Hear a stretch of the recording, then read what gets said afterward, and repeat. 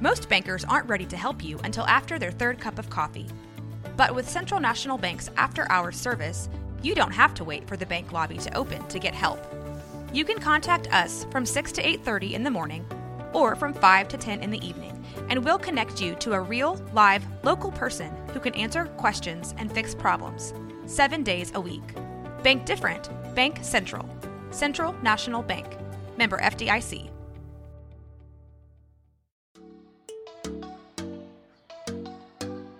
Welcome to Purpose Driven Sobriety.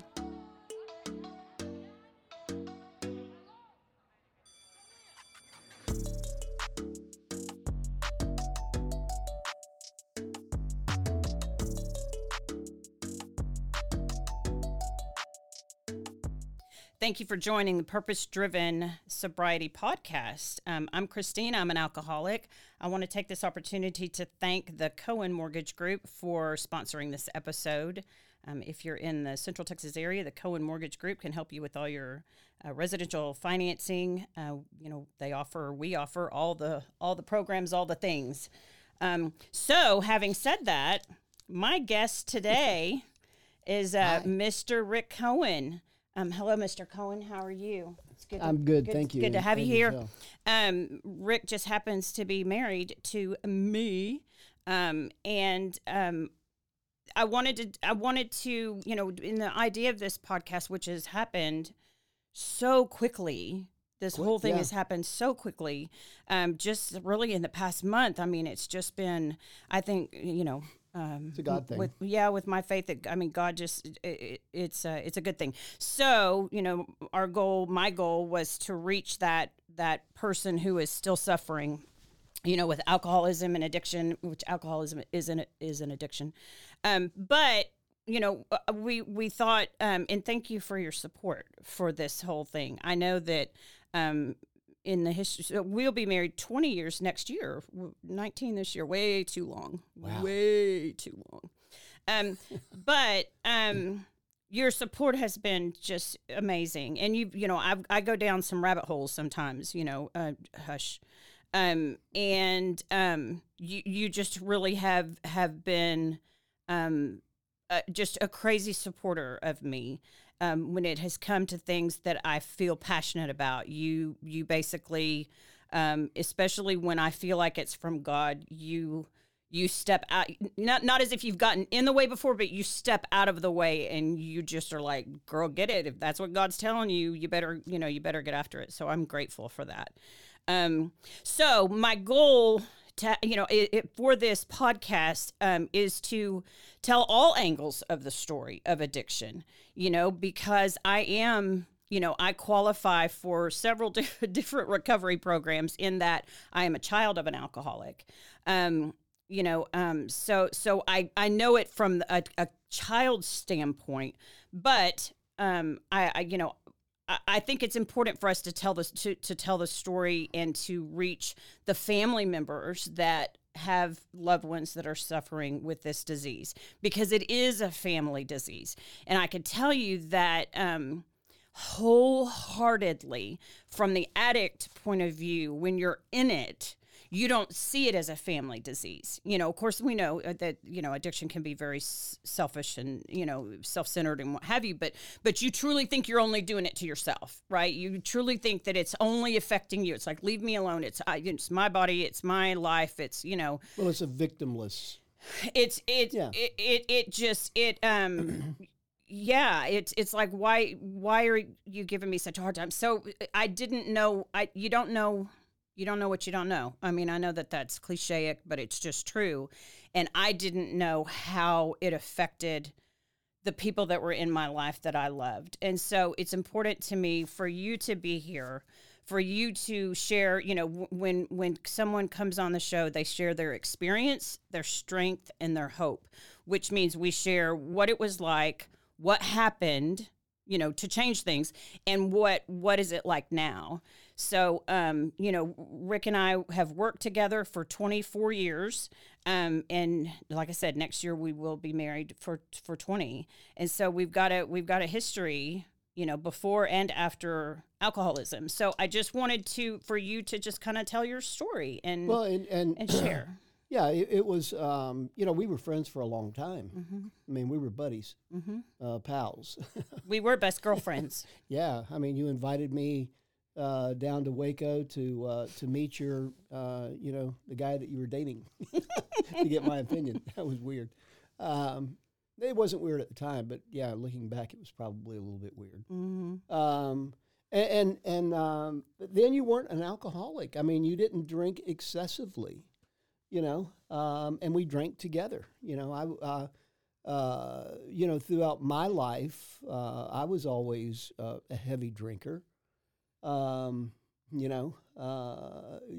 high school. I mean, I started drinking in high school, and when you got into the program, or when you got to the point where you were in recovery. One of our conversations, was, you were I told the counselor, you're the strongest person I've ever met. Why can't she just quit? And it was, to me at the time, it wasn't a matter of, it wasn't a disease. It wasn't an addiction. It was just a lack of will. I remember you in that moment, and he's talking about when I mentioned in the first episode that I'd gone down to Austin Recovery, right, so you'd come down for a family day, and it was you, me, and the counselor, and even at that moment, looking back, I didn't think I was an alcoholic. I wasn't convinced. I was down there to shut y'all up.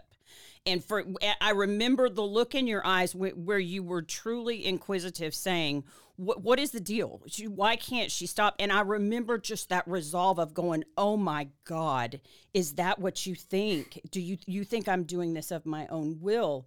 And right then, I still didn't think I was an alcoholic. So that's what's puzzling. I didn't but I knew that was so far from the truth. So far from the truth. So I'm sorry. Well, go ahead. and again, my take on it was, it was just simply a lack of will. I grew up, I played sports, and I'm kind of from that Lombardi era where, you get up and you do it. And if you can't do it, it's a lack of will, and you need to figure the whole thing out. So, at the time for me, it was, and again, I've learned since then, that there is there's a switch that turns on, with alcoholics, but at the time, and I just couldn't figure it out. And it had we had gotten married, and I guess I don't know when I got to the point where I was drinking to try and control your drinking. I would drink and go, okay, it's time to stop. It's time for us not to drink anymore. This whole thing has been a journey, and it's been the wild toad ride, for us and for me. But when you were down in Austin Recovery, it was one of those things where it was almost, for me, kind of a breath, and I remember us going to prior to that, and we didn't go to stop drinking. We went to learn how to drink. Mm-hmm. They failed miserably. They did, absolutely, yeah. So I had lost all kind of confidence in it. So when we went to the meetings, and we tried to figure out what was wrong. I had you as a as a spouse or a mate of an alcoholic, or you're going to try and fix them. I'm going to try and tell you. I'm going to tell you what to do. I'm going to tell you what you're doing wrong. I'm going to tell you how to do it. And then I'm going to take all the responsibility of your actions upon myself. But you didn't know that at the time. No, absolutely not. I mean, that wasn't a conscious thing that you even think about. I think subconsciously, because you love the person, because you care for them. You think you're doing the right things by, cleaning the vomit off their shirt, or lying to the family is why to the we family, didn't why show we can't, up. why we can't go to why we can't come to Thanksgiving dinner, or we're an hour and a half late, to a Sunday dinner, but that's okay. Go ahead and eat without us. We'll just get some leftovers while we're there. So it was a all this has been a huge learning curve for me, and I don't know when the switch clicked.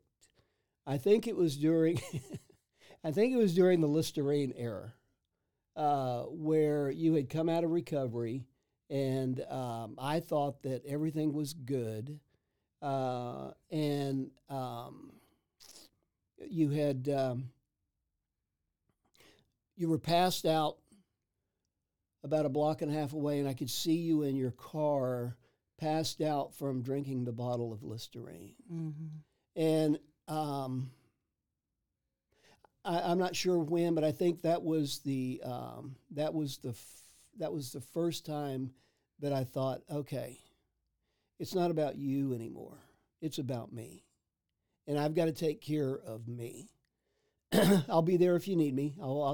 But I won't take the responsibility anymore for your drinking. And I think as a family member, again, you want to take that responsibility on. You want to share that person. And it's enabling. That's the only way you can describe it.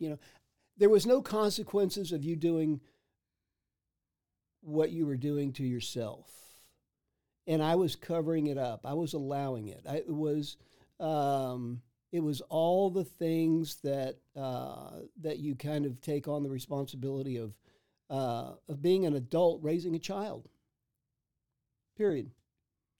I'm going to tell you what to do, and you need to do it. I know what's best for you. But the whole thing was I didn't realize what was best for me.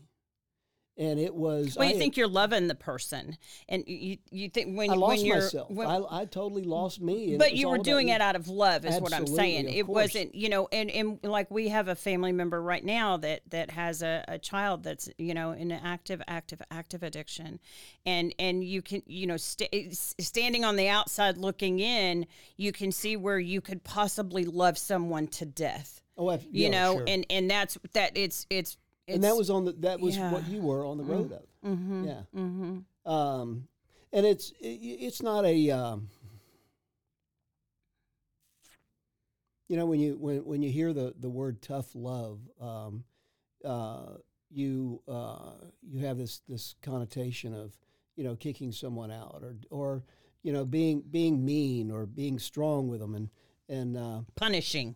Yeah, that's the word. Mm-hmm. Where you're gonna punish them to the point where if they do this, it's kind of like training a dog. The reward kind of thing. If you do wrong, this happens. If you do good, this happens. So that's where I was at, and that's when I started trying to find out what wasn't not what was wrong with you, but what was wrong with me. On a journey of, and I call it a journey because it's still day to day for me. I grew. My family history was, I grew up in a very abusive household. I was told that I was never good enough. I'd never amount to anything, and for me, that spurred me to do. I'm going to show you. And controlling your environment. Yeah, we're talking about addiction, but alcoholism is not the only addiction. I mean, there's other addictions. There's drugs. There's food. Mine was anger. Mm-hmm. I was a very mean and angry person. I played ball because I could hit somebody and not get in trouble. Mm-hmm. And that carried over into after I got home from college, and so there was a lot of things wrong with me that there wasn't anything wrong with me in my mind, but I was gonna fix you because I knew what was wrong with you. Mm-hmm. But I think the loved ones of an alcoholic, you've got to let it go. You know, the whole thing. You know, let go and let God. And that's one of the toughest things that you can wrap your head around. Letting go and letting God, because we're all control freaks. It sounds like you're quitting. It sounds like you're giving throwing up. The towel in. You're giving up. Yeah. You know that you're throwing the towel Furthest in from the truth, though. That doesn't mean you go over into a corner and pray and and God tells you to get up and go do this and go do this and go do this. That's not what letting go and letting God. We have to come to the realization that we have control over nothing.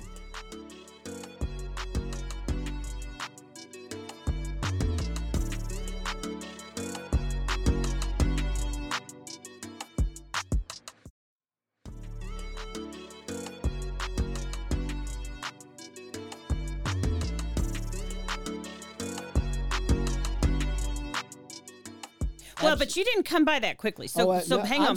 I'm still working. Back up to March 13th, 2012, when I was passed out in the car after drinking a Sam-sized bottle of Listerine. We both had kind of spiritual experiences within that 24-hour period. So what I heard you say was you recognized in that moment, I have got to start saving myself, and because you knew you were powerless, is what I hear you saying in that moment. Absolutely. So is that when you called a counselor? Yes. That we knew that. Mm-hmm. And so you. Well, I had gone to a counselor while you were in Austin recovery, and I remember her telling me that, if you got sober, that our relationship may not make it. She told me the same later on when I came out of there. Yeah. And she said, your marriage may not survive your sobriety. And I was thinking, what the hell? And she was just like, and we drank, man, from the day day we met, back in 1998. I mean, we every time we were in each other's presence, I mean, we'd grab a drink or five. Oh, I was a serious drinker. And so it was like, okay, oh crap, maybe I don't even know him sober. So that was the thing. So back to March 13th, 2012. So what did you do different, or was that just a resolve where you came to an understanding that you just were powerless, that what happened? I think after that I started going to meetings. Mm-hmm. I started in going support of family members of alcoholic addicts. Mm-hmm.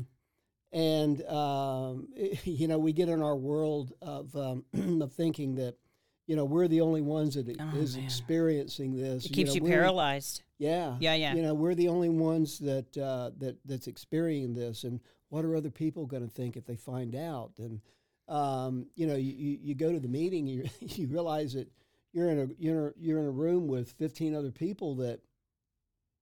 You mean it happened to you? So did you feel like you had failed me, or did you feel like you had failed as a husband? Before that realization that you couldn't do anything about it, did you feel like you had? What was that feeling like, seeing me go down the tubes the way I was? Lost. Yeah. Lost. Totally. Where did I go wrong? What could I have done different? What could I have said that would have made you stop drinking? What did I do? What did I do? What did I do? And I realized that I was saying to myself, I. Well, and believing that you had some kind of power that you in no way, shape, or form ever could in a million years have. Well, and so that's torture, thinking that you can control something or do something, and yeah. That you have power over someone else's life, and what I've realized through this journey is that, one of the things that we do, we set ourselves up for disappointment. We live a life where we have milestones. When I get out of school, I'm going to be happy. When I get a job, I'm going to be happy. When I get married, I'm going to be happy. When I have kids. When that person stops drinking or gets straight. That person stops drinking, I'm going to be happy. And those milestones, instead of looking at it and going, okay, this is my life. Let me enjoy the moment that I'm in. And, but, you know, I was trying to fix you. And, you know, again, you know, lessons. You know, I think my own personal opinion, one of the reasons that we don't like other people is because they're not the way that we want them to be. You know, well, you know, he wears his hair, you know, goofy. Is my you hair don't need to be talking to anybody about hair. Is my sir. hair okay today? Yeah, looks great. But you know, she doesn't wear the right clothes. You know, look at those stupid shoes. You know, so we set those kind of things up because people don't make those little benchmarks that we set for them. You know, and God teaches, and the hardest thing on the face of the earth. You know, you see somebody on the side of the road that's, you know, asking for money. Everybody judges them. I don't care who you are. Everybody judges them. You know, well, just go out and get a job. You know, well, if you didn't drink, if I give him $1, he's going to go buy alcohol with it. Right? Mm-hmm. So we're always trying to change people instead of looking at ourselves and changing ourselves to, number one, to liking us, you know, being us, not trying to put people into a mold, accepting them the way that they are. And my whole thing has been, you know, I've gotten a lot closer to God. Well, but that didn't happen overnight. I mean, it's still, so that all sounds fine and good, but absolutely. But so on. No, it's not something that happened overnight. Absolutely. And you had asked me, was there an epiphany of, you know, when did I realize that it was all? It was a work.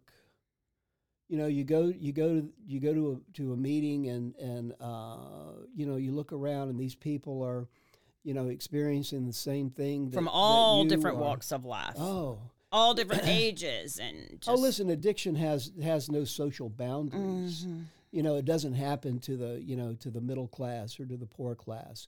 You know, it doesn't happen to the upper class. It has all the, you know, pressures of success on them. It happens to everybody. And I don't think that there's anyone that can't think of someone that they know, mm-hmm. whether it's an immediate family or somebody else, that hasn't suffered some type of an addiction. Did you feel, I mean, not necessarily for yourself, but I can't imagine that you weren't ashamed of me, but did you feel a lot of shame in that? I was ashamed of myself. You mean of you? Well, of just, did you feel shame? Oh, sure. And that was one of the toughest parts to get away from, you know. But again, you get into that mode of, you know, nobody else has experienced this.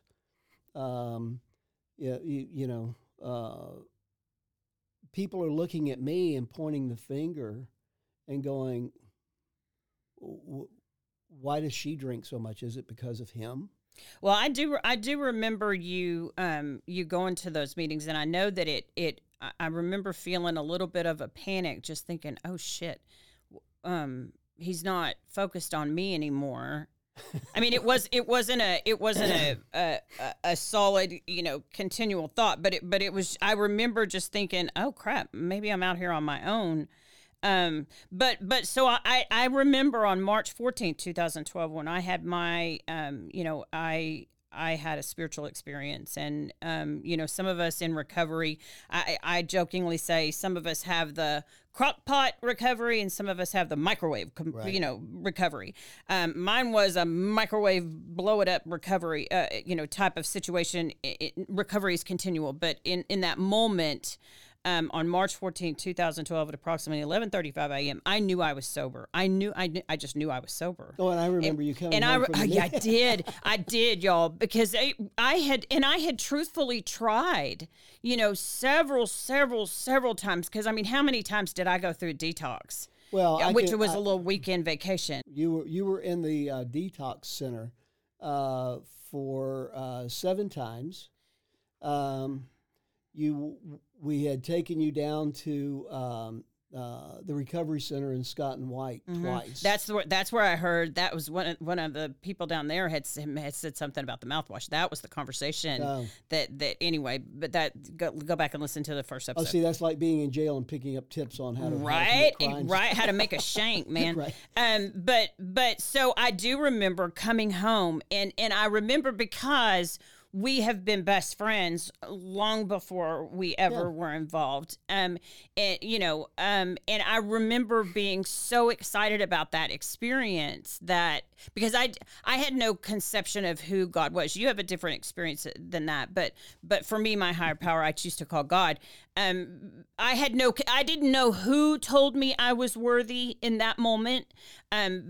But I was so excited that something had changed, and I knew it. I knew things were going to get better. I just knew it. And I came home and I told you.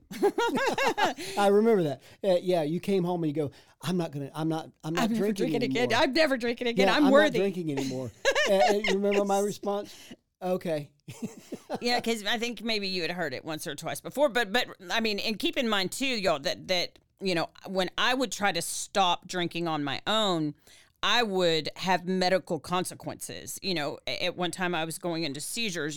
When I went down to Austin Recovery, they had to rush me to an emergency room to give me more medicine than they are legally permitted to give in that facility, because I was going to stroke out. My blood pressure was tanking. Alcohol is the only drug that you can die from the withdrawal. We didn't know that back then. Well, yeah, we kind of did, because that was the reason that we had taken you to Scott and White twice down in Temple for recovery. Yeah, well. Because they had to monitor you. It was bad. Yeah. It was real bad. Yeah, it was real bad. It was real bad. So worms under the skin and worms in your throat. Oh, I would hallucinate, and it was really bad. So March 14, 2012, I remember. Yeah, I do remember that, and of course that moment for me, well, for both of us, I'll speak for you in that sense because you're sitting right here.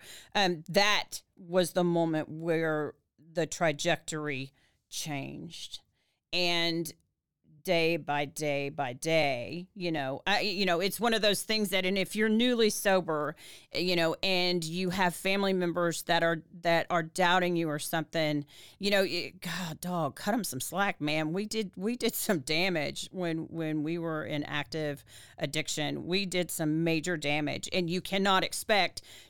I didn't realize it at the time, but I was upset with you that you weren't as excited with me, absolutely. I mean, yeah. So, I mean, that was really hard because that you're so just, an active alcoholic addict that has stopped and is on their way into recovery. You've got to give your loved ones grace and the space to feel what they're going to feel and just focus on yourself as far as recovery goes. So from that time, so that was what it was like. Well, and then the journey really started. Up until then, it was the battle. It was the war. Mm-hmm. And like with any battle or any war, there is damage, and there's a segment after that of starting to rebuild and reconstruct and put things back together again. And one of the things that I had concentrated on, I think, was me instead of you. Mm-hmm. And I gave you, remember the vegetable garden? So let's have a lesson. So an alcoholic addict, my oldest son had asked me at one time, Mom, when did you know you were an alcoholic? And it's like, okay, now I can pretty much go, birth. I've in my entire life, I've done things alcoholically. And if you're uneducated as far as what that means, if you got it, if you spot it, you got it kind of thing. So those of you out there that are going, oh my God, I know exactly what you're talking about. I either do everything in extreme or I don't do it at all.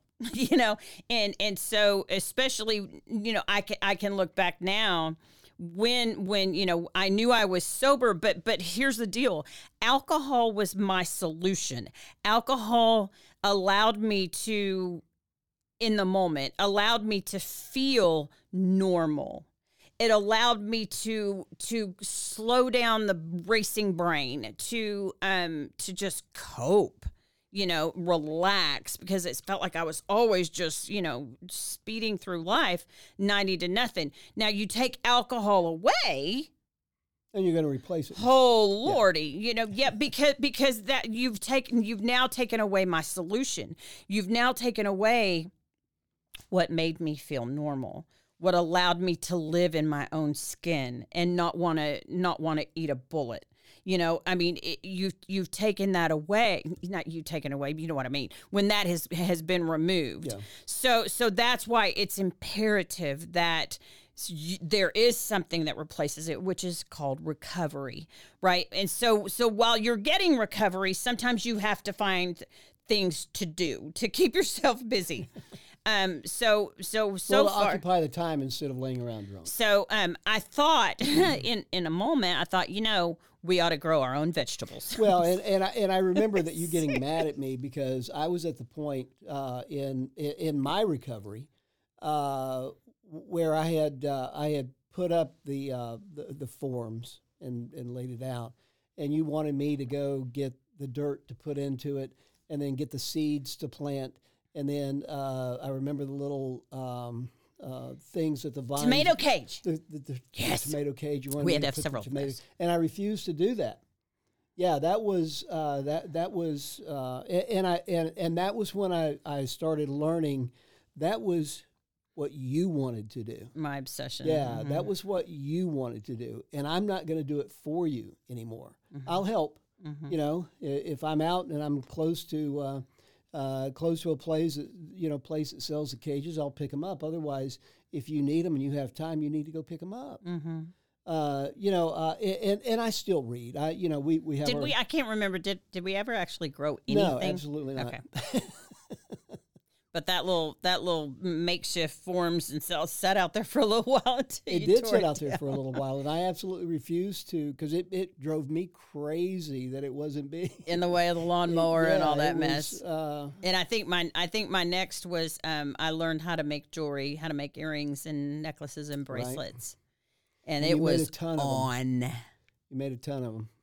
Yeah. Well, past that, I mean, it was obsessive. I think you had actually called a friend of mine in recovery and said, okay, now she's really gone off the rocker, up until 4 a.m. making earrings and doing the, and if I recall, she basically said, let her be. Right.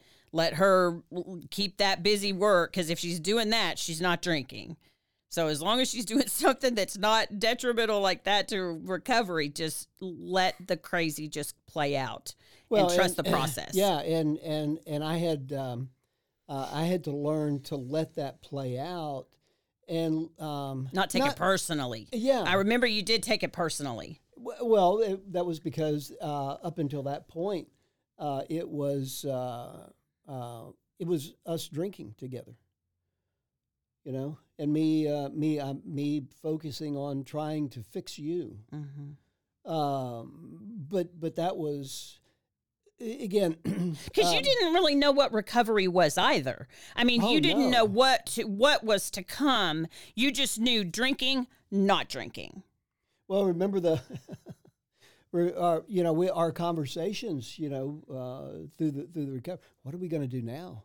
Oh, yeah. Golly. Who's going to be our friends? Well, yeah. When we go out, what are we going to do? And we will never travel again. We'll never travel again. Yes. I remember where I was sitting when I had that realization that I just thought, well, we might as well just go home, board up the windows and doors, and stay inside, because we can never go to the places we've gone before, because you go there to get on the beach and get all your the all-inclusive fruity drinks. Yeah, yes. What the hell? It wouldn't be worth the money if you're not going to take advantage of the alcohol. Right. We certainly couldn't go out to eat anymore, because every single restaurant that we loved, you have to walk right by the bar to get to the couldn't do that. I couldn't go to the grocery store ever ever again because they're of the beer and wine aisle. You can't get through.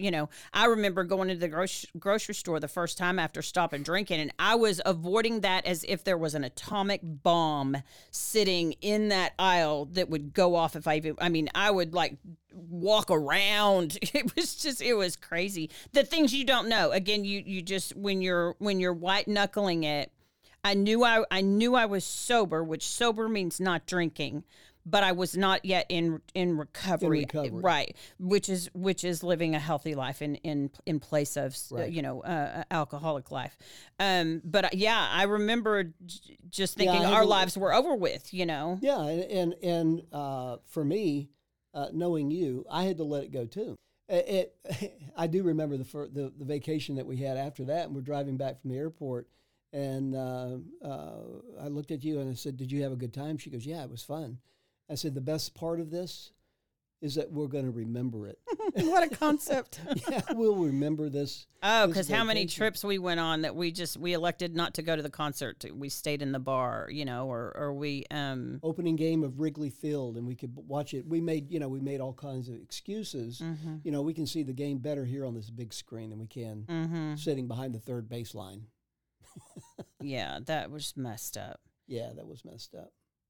Well, and I tell this story and it still entertains me, which in the very moment it wasn't that entertaining, but I was only a few months sober when we went to a wedding up in Chicago, and my cousin, and we took our daughter and son-in-law with us, and we did the wedding thing, and then you had lived in Chicago, a long time ago, and loved a certain blues club, right. Jazz blues club.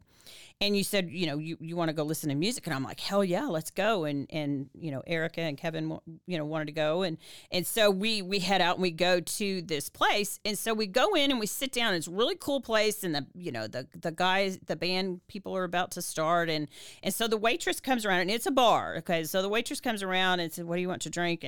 And Diet Coke. And of course I was still real leery about, in a place like that, them serving me accidentally alcohol. It was like, okay. So you ordered a Diet Coke, and let me back that truck up and go. You stopped drinking with me. I mean, you have not had a drop of alcohol since before I got sober. So just I so stopped in Austin recovery. Yeah, I don't. Anyway. So we're at this blues bar. And so Kevin is saying something to Erica, and so I remember knowing that he was like, "Yeah, I can't order a beer. And I looked at him and I said, "Please don't be weird. Don't be weird. That makes me feel worse. I want you to just be you." Well, that's what starts to isolate people from being around you. Right. If you want a drink, get a drink. Please order a drink. Just be you, please. And so he ordered a beer, and I think our daughter ordered a beer as well. And so the band is starting. Everything is great and fine.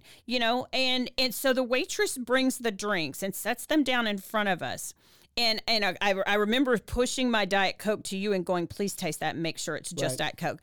And so within minutes, I started to cry. And I'm telling you, I was crying like a spanked child. And you looked at me, you're like, "What the fuck is wrong with you?" And I'm like, I don't know what's wrong. And you're like, "What is wrong?" And poor Kevin is just about to crawl under the table with guilt, and I'm looking at Rick just so puzzled because I didn't know why I was crying. I didn't know, which made me even more mad that I had just said this to Kevin, and so you and I love you for this, because you have a way with me of guiding me now without insulting me, without trying to tell me what to do. But you said to me, why don't you go outside and make a phone call to call someone in my recovery program? Why don't you step outside and make that phone call? And I'm like, okay. I mean, I sobbing, y'all. It was so stupid, and I didn't know why I was crying. And I stepped outside and I called her, and she's like, "What is wrong?" And I'm like, "I don't know." And she said, "Well, I'll wait until you're ready to tell me, calm down enough to tell me. So I cried my little eyes out for just a few minutes. She goes, okay, tell me what's happening. And I said, we're here. And then Kevin ordered a beer. And she said, oh, so maybe you're just sad because you don't feel like you're normal. And I remember just going, oh, is that all that is? I don't feel, nobody's looking at me. And she goes, or as a matter of fact, I think she said, is everybody looking at you? And I'm like, no, they're not looking at me. She goes, oh, so it's just a feeling, and that feeling's not true. And the way she put that, I just thought, oh, okay. And so I straightened up and came right back in, and we you had a good time. You looked at me like, what the hell just happened? And I said, I'll explain later, but don't worry, I'm fine. And like I said, poor Kevin and Erica, they've come with us on this recovery journey. Anyway, that was just one of the funny, it wasn't, like I said, it wasn't funny at the moment, but you feel like if you're in a bar or something like that, you feel like you're not normal. And see, I'm going to tell you, and we've shared this, I just turned 11 years sober last week on March 14th. And even going to a restaurant now, we could go to a restaurant right now and be sitting at a table. Someone's sitting at a table across the way, and they leave a half a glass of wine, or a half a mixed drink in their cup, and they check out and they leave. I still look at them and go, stupid ass quitter, what's wrong with you? I don't say that out loud, but a quick thought in my brain. But that's still the alcoholic brain that I have that will never. It will, I've resigned myself to the fact that it will never go away, but I do have a program of recovery that I work, that I'm able to have that silly, crazy thought and just let it go, Well, and it's, recognize it for what it is. Yeah. You don't learn to quit drinking. Yeah. Just like you don't learn to be, not an enabler. You don't learn that. It's a journey, and it's a personality building. It's a growth within yourself building. Our morning starts with our time, where we get up and we make coffee, and we say maybe 2 words to each other, and we get our books and we read. Mm-hmm. We seek whatever God. That's our quiet. So what Rick is talking about, we take our quiet time every single morning pretty much since the day I got sober. We take, and now, I mean, for me, it's an hour and 15 or so of just back when I first got sober. I don't like to read. I'm ADD and all that mess. It's hard for me to read and retain things and stuff. So a friend in the program had said, are you on social media? I'm like, yeah, I'm on Facebook. She said, do you post things you don't read? And I'm like, no, I don't post things I don't read. She said, well, how about you subscribe to a bunch of different things and just see what God sends you, and find your interest. Right. And then if you read something and you go, oh man, someone else I bet could benefit from that. She said, why don't you post it? So that was her way of getting me to read other things, and so and now it's called doing my paperwork. It always has been called doing my paperwork. So even the kids know, mom, don't call mom during, although our daughter does all the time, call during when mom's doing her paperwork. That is the time that we build our foundation to build our day on. So it's my humble belief that you have to take time in the morning to get a foundation built that's strong enough to hold up whatever that day may throw at you. Well, a lot of people will get up and hit the ground running. Mm-hmm. Or turn on the news. You grab a cup of coffee, you turn on the news, you jump in the shower, you return some emails, you immediately, get on your email, and, you see what the day has to hold for you. And for me, that hour in the morning is for me and my God. And it is it's a time that it makes me feel good. It's a breath for me. Mm-hmm. It's a breath and that doesn't mean that I'm not going to have problems that day. It means that maybe, just maybe, I can handle those problems a little bit better. because again, like we talked about earlier, it's letting go and letting God. My day starts out with, God, thank you for another day. Mm-hmm. I don't know what's going to happen, and I don't have any control over it. But give me the strength to do the things that you want me to do. And then you start. And then throughout the day, things are going to be thrown at you, and those words are going to be tested. Mm-hmm. So, the recovery for an alcoholic and the recovery for an enabler. Or even just a family member. Or a family member, is recovery is recovery. Maybe different roads, but you still have to look at it as a journey. It's not with a specific goal, and it's not something that, that you get to. It's not a start and a finish. It's a start, and then it just continues. Well, and that's a lot of people. I love how you said that, because a lot of people will stop drinking and attend a recovery meeting or a group or something like that, and then stop going because they've stopped drinking. And I can't imagine. Oh my gosh, I can't even imagine not.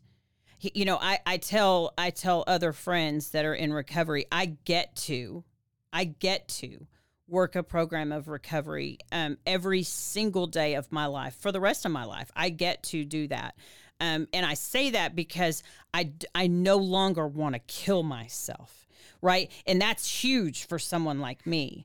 There's days that I want to kill you. Oh, I have no doubt whatsoever. And this day ain't over. So, but to be able to live respectfully, that I respect myself. It just so happens I think other people have a respect for me now that didn't before. But that I get to have peace. And that was something that I'd never ever felt, is just a peace of being okay. I just want to be okay. I don't need to be rich. I don't need to be beautiful. I don't need to be famous. I just need to be okay. And if as long as I'm okay, I feel like I can handle anything. And the only way I'm okay is by working a program of recovery. But you have come with me on that journey, meaning that I do know some people, alcoholic addicts, that their family member, and I'll speak about spouses, that their significant other still, I can't fathom. And this is just me. When you hear me speaking on this podcast, I speak only for myself. You'll get that. It's going to be different. But I cannot imagine having a spouse that still brought alcohol in. I just can't imagine you bringing alcohol into our house. That my house is my safe place. That's my zone where I can run from anybody, anything from the world into that safe place. And having alcohol in that house, even today, I would not be okay with it. So God bless you if you're having that. But there are some spouses that don't go with their person into recovery. And I can't imagine what that's like. I feel very, very blessed. I can't wrap my head around, and it's not for me to judge or, point fingers at, but I can't imagine that happening, because for me, your journey and me kind of going along, but going along with it, has helped me to grow and be a better person. Well, because I also, as much as I did alcoholically, I did kind of recovery, at least in the beginning, alcoholically as well. Because I remember Erica our oldest daughter, having to come to you and go, you have to shut her up.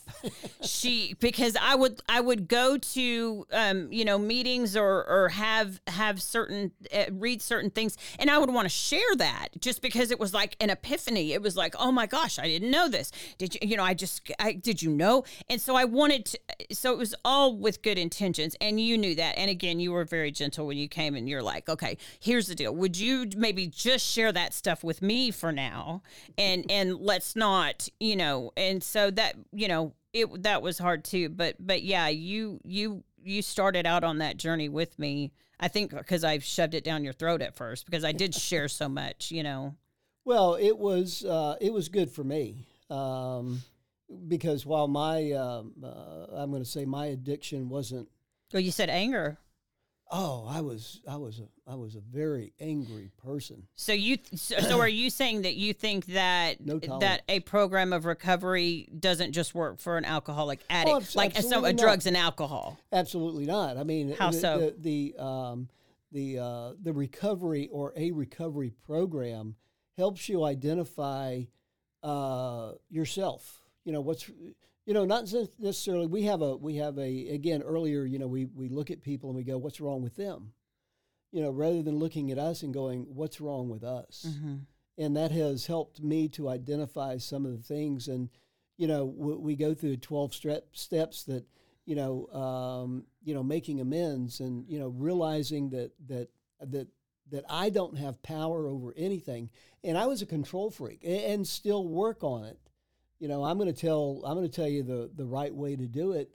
And in business, it was always, my way or the highway. There is no other way to do it. And to get from point A to point B, you can go 100 different ways. Mm-hmm. So, but mine was always the right way. And I carried that from when I was a kid, because I was told that I would never amount to anything, and that I would never be successful. Into my personal life through college and being so angry, and like I said, playing ball and hitting people and not getting in trouble. But it was the recovery has been an eye-opener, and the peace and the contentment that you will experience from a journey of recovery will help you to be happier in your own skin. Everybody, we made the analogy the other day, when there's a picture taken, who's the first person that you look at? Mm-hmm. You don't see the other people. Mm-hmm. And if everyone is perfect, but you're doing a face or something, or your eyes are closed or something, then the picture's terrible. I've ever seen in my life. It's awful. And it's you. Mm-hmm. And until you come to grips with that's you, and nobody really cares. They don't care if your hair was out of place or your shirt was, wrinkled, or because they're not looking at you. They're looking at themselves. Mm-hmm. You pass by a mirror. Do you make that glance? Mm-hmm. Of course you do. Everybody does. But to realize that you're not the only one that does that makes it okay. Because we have a tendency to think, well, I'm the only one that really does that. I'm the only one that looks at myself when we're in the picture and look at me. We're so judgmental of other people, or not of other people, but of ourselves, that we're gonna fix other people instead of looking at us. And that has been the most profound thing, I think, that through this journey of recovery that will continue to last until I die, getting closer, letting go, knowing that I don't have control over anything. I have no control over whether anybody will hear this or not. But if that one person hears it, that makes a difference in their life, it's all worth it. Amen, amen, amen. Well, and I've said that all along when in starting this, that, alcoholism and addiction is such an isolating disease for the family members and the alcoholic addict. And it's so full of shame and all of that. But one of the things that I want to stress is that, the recovery for an alcoholic, the people that are around them, the recovery is just as important. It's not your fault. You have to realize that you can't control it. You have to look at it and start looking at yourself and looking at making yourself happy. And we've used the analogy of, if a plane's going down, they tell you to put on your oxygen mask first. That's so that you can help others around you. Mm-hmm. Because you're no good if you're unconscious. Yeah. You can't help anybody else. And the whole purpose of, in that analogy, the whole purpose of putting that on is so that you can be of service to others. Absolutely. Because in being service to others, it saves you as well. Just so happens. Right. So what else would you want to tell some, if there is a husband or a wife or a significant other that has someone in active alcoholism addiction, what would you say to that person? What would you say to them? Stop trying to fix them. Talk to somebody. Talk to somebody about you and your situation. Yep. Yeah, you can't do it alone. And don't think that you're in it by yourself, because you're not. There's hundreds of thousands of millions of other people just like you. And there's recovery programs for family members. There are recovery programs for family members and anybody else. And it's not just isolated to alcohol. It's any addiction or any problem that you might have. The thing with Bob Newhart, if you're trying to fix somebody, stop it. Oh, he's talking. Google Bob Newhart and the video "Stop It," and it's just kind of funny. We were laughing. What he's talking about is we were laughing about that the other night, because every now and then I'll talk to someone else that's in addiction, and they're just reeling from some topic, and they're I just don't know what to do, and it's just they're obsessing over something, and you just want to go stop it. So anyway, if you get a chance, Google that video, because it's really funny. But sometimes it is that simple. Sometimes it is that simple. Other times it's not. But, we always, one of the frustrations that we have in our lives is, what if? We're always trying to figure out, we're trying to figure out the solution to a what if problem. We get up in the morning and we future trip on, this afternoon when that meeting is going to happen, what if? And we spend our time trying to fix problems that don't exist. Mm-hmm. Keep your feet in right now, in today. Don't try and fix a problem for tomorrow that doesn't exist yet. One of the things that you spend a lot of wasted time on, is the what if scenario. And I call it sleeping out under the stars. The perception in our mind of what things are supposed to be like. Expectations. The expectations, we set ourselves up for disappointment. Always. Mm-hmm. You're going to sleep out under the stars, and it's, the stars are out, and the moon's bright, and you're going to take the sleeping bag, and you're going to sleep out under the stars, and it's going to be so cozy. And you get out there, and the ground's hard, and the mosquitoes are out. And it starts raining. And it's hot, and it starts raining, so you grab your sleeping bag. How many times have we gone on vacation and come back because it was just a miserable time? Why? Because it didn't turn out the way that we had expected it to in our minds. One of the things I heard early in recovery was high expectations equals low serenity. Yep. So and especially when you're placing expectations on people, that's just so unfair. And you rob yourself of whatever the experience God intends you to have in that moment. So it's like to go, well, I don't, though this is just going to take forever, or I'm not going to be able to access my cell phone during this trip, or I'm not going to, it's like, okay, no. How about just taking it one moment at a time, no expectations, and it's like, God, just show me what you're going. Show me what you want to show me. Right. I'm open and I'm willing, and just let go and let God. Whatever's going to happen. And 100% of the time, it's better than what my expectations were. Well, and stop trying to fix them. Yeah. Encourage them to get help. Mm-hmm. You can't take them by the hand. That old. You can lead a horse to water, but you can't make him drink. That's an alcoholic. You can't you can't make them stop drinking. Or using. Now you have to start working on yourself. Mm-hmm. You have to stop enabling them. Don't pick them up off the floor when they pass out. Put a blanket over them. That's love. Right. You know, helping them get to bed and undressing them and putting them under the covers and tucking them in. That's enabling. Does Or that make lying to sense? family members, making excuses, Yeah. and it's you have to own your truth. You just have to own your truth, you know, and just like you said, recognize that you're not on an island. You are not on an island. You're not by yourself. There are so many other people, and that Me Too factor is so powerful when you're going through a trauma, you know, as far as addiction, to have someone look you in your eyeballs and say, dude, I know exactly what you're going through. We are, we lose the focus in our lives of knowing and realizing that every decision that we make, everything that we do has a consequence. And we have to let people suffer the consequences of their choices and their decisions. Mm-hmm. And you have to suffer the consequences of your choices and your decisions. So, you know, when that finger's pointing out at somebody, there's 3 pointing back at you.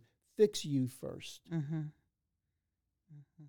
Well, I'm grateful that you agreed to do this show. You couldn't have gotten out of it if you tried anyway. So we'll just say that. Well, but, I know when you told me that we were going to have an hour, and I thought, what are we going to talk about? yeah, he's like, well, I don't know that I have that much to talk about. And I'm like, dude, oh, sure. Yes. Yeah. Cause we could sit here and talk for days. We could sit here and talk for days about recovery and what a beautiful life there is after, I wouldn't have it any after other addiction. way. Yeah. We truly feel blessed to have survived, that disease and get to, continue to recover together. Thank you for sponsoring. By yourself. Thank you for sponsoring the episode. You're welcome. Cohen Mortgage Group. Absolutely. I love you with all my heart, and I wouldn't take this journey with anybody else. And I love you. So thank you so much for listening to the Purpose Driven Sobriety Podcast, and keep coming back. Thanks for listening to Purpose Driven Sobriety. Keep coming back.